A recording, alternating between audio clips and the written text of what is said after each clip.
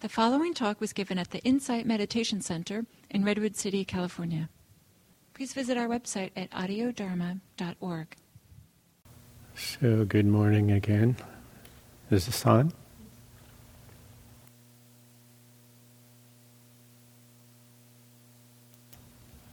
What about now? Okay.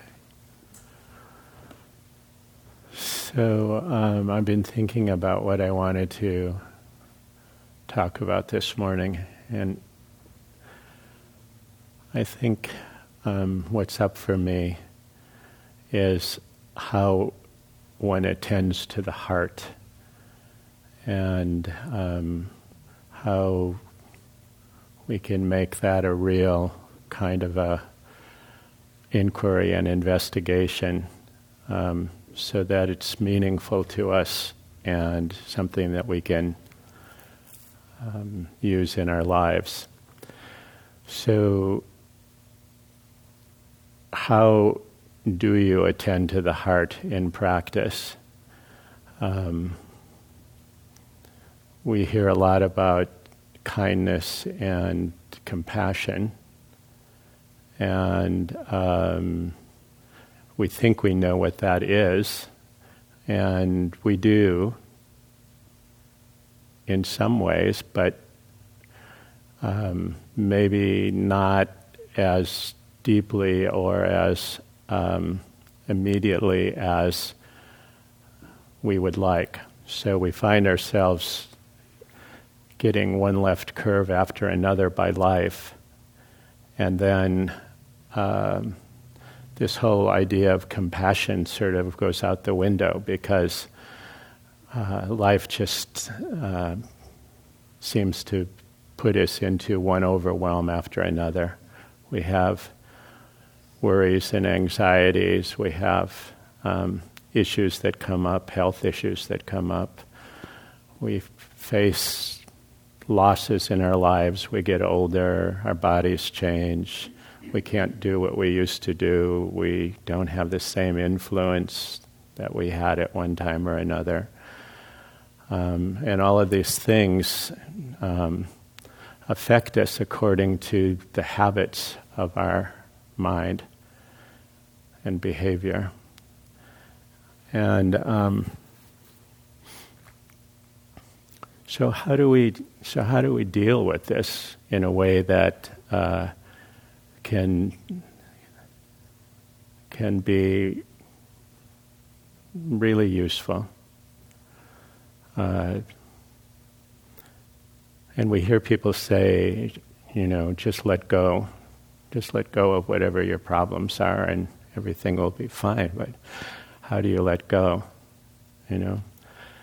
And how do you let go of the need to be in control? We sit down and we meditate and we try to focus our mind on the breath, or we try to focus our mind on the phrases of metta. And the mind just does what the mind does. It goes all over the place. And then we try to bring it back to the object, and it spins off again, and we do this, repeatedly, and then pretty soon we're really annoyed, or we're really judgmental. And so the problem isn't so much that the mind has spun as that we push against it, we resist it.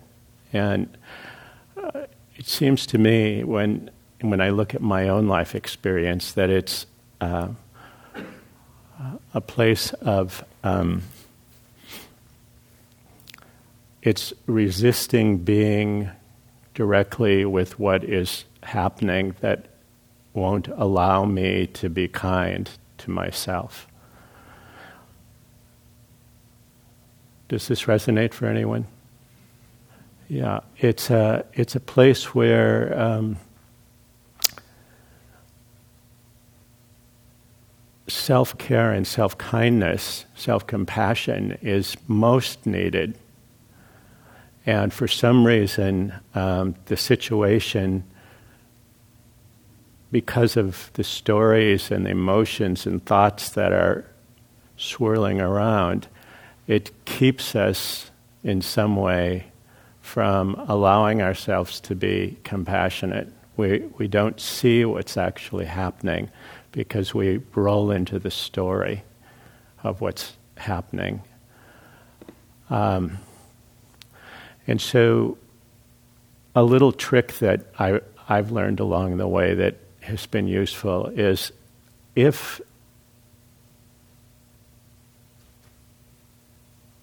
we find ourselves in a situation where we are about to go over the cliff, if we have enough mindfulness to see that it's just, we're starting to get overwhelmed. It's almost like a fight or flight or freeze response.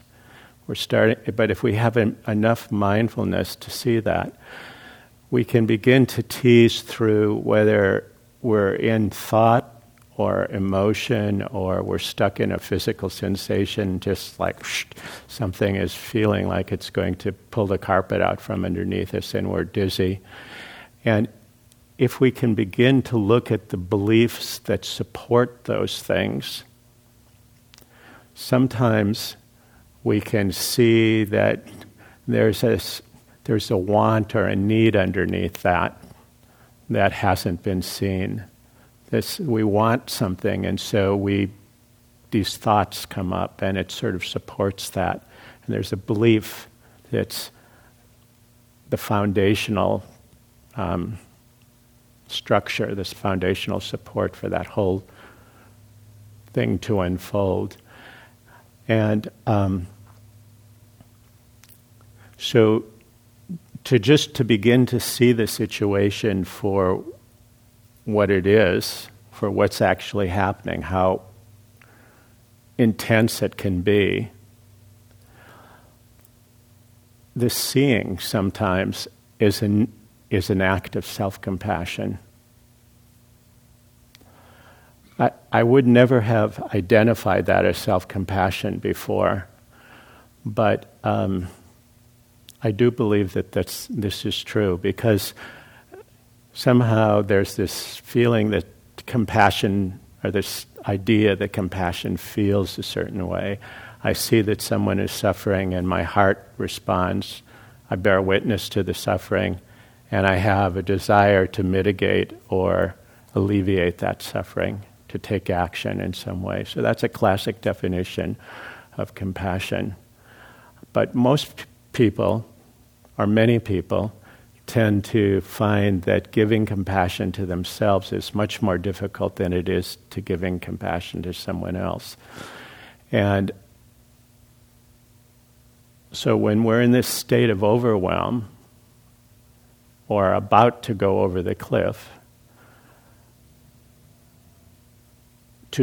to give ourselves compassion is sometimes really difficult for people. And how do I want to say this?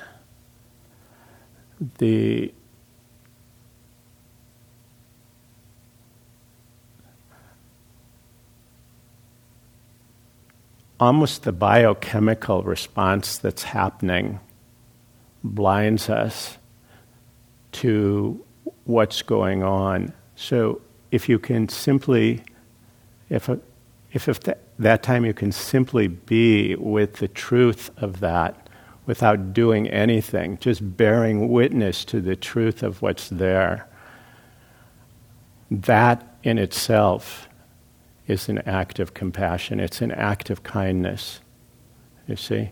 So I've done a lot of work with people who are dying, and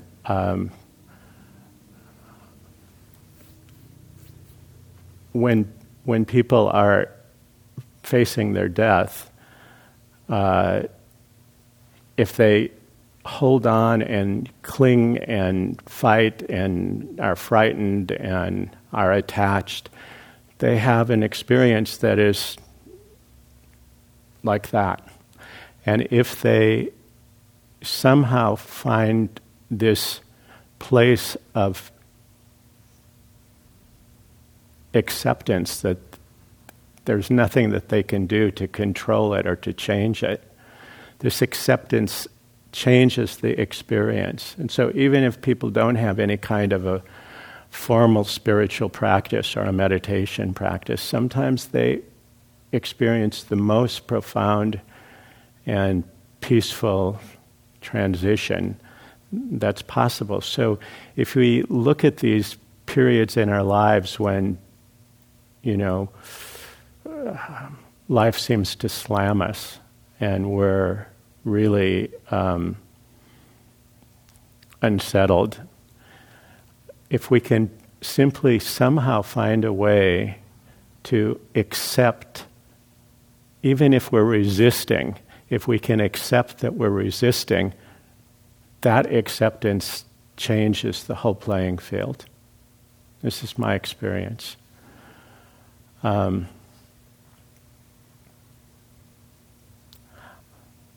And when we can be kind to ourselves, it changes the way that we are with other people. So if we can be kind to ourselves, then it's much, much easier for us and much more natural for us to extend that kind of authentic compassion to others. So it doesn't really make any difference what the story is that's throwing us into this state of worry or anxiety or anger or whatever we're experiencing. But it's at moments like that that we can begin to consciously feel the difference between being kind to ourselves and being hard on ourselves. So if we were just talking about our meditation practices, for instance, I made a reference a moment ago. The mind spins off and then we come back, and the mind spins off and then we come back, and then we get annoyed, and then we think, oh my God, I've been meditating for years and I still can't concentrate on my breath for 5 breaths.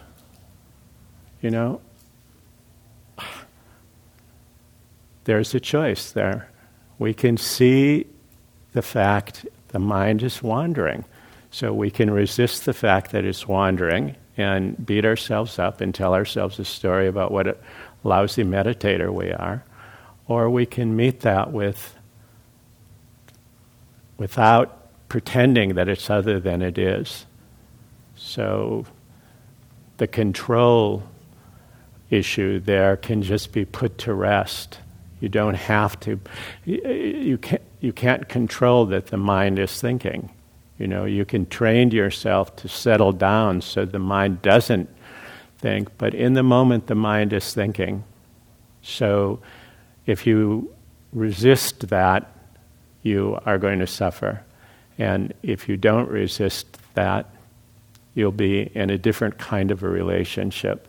So it doesn't necessarily mean that what you're dealing with will be that you won't feel pain, but you won't suffer in the same way that you would suffer. And that's the beauty and the value of compassion.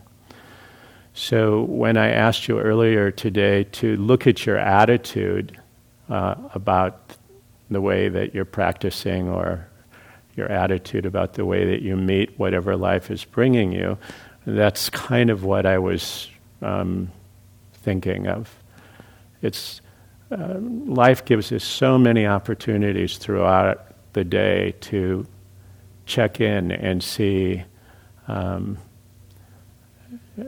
where we could be a little bit kinder to ourselves. And one good final, or one trick, and this will be the end of what I'm going to say here, is that if you notice what keeps you from those, from accessing kindness, if you notice the types of things that you believe prevent you from being kind to yourself, you just begin to notice those things because there's a belief underneath those things. And once you can see that, then it can loosen up, and you can, because everyone wants to be happy.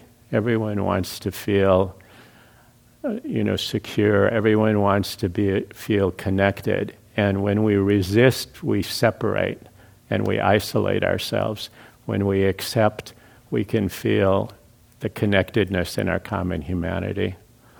So,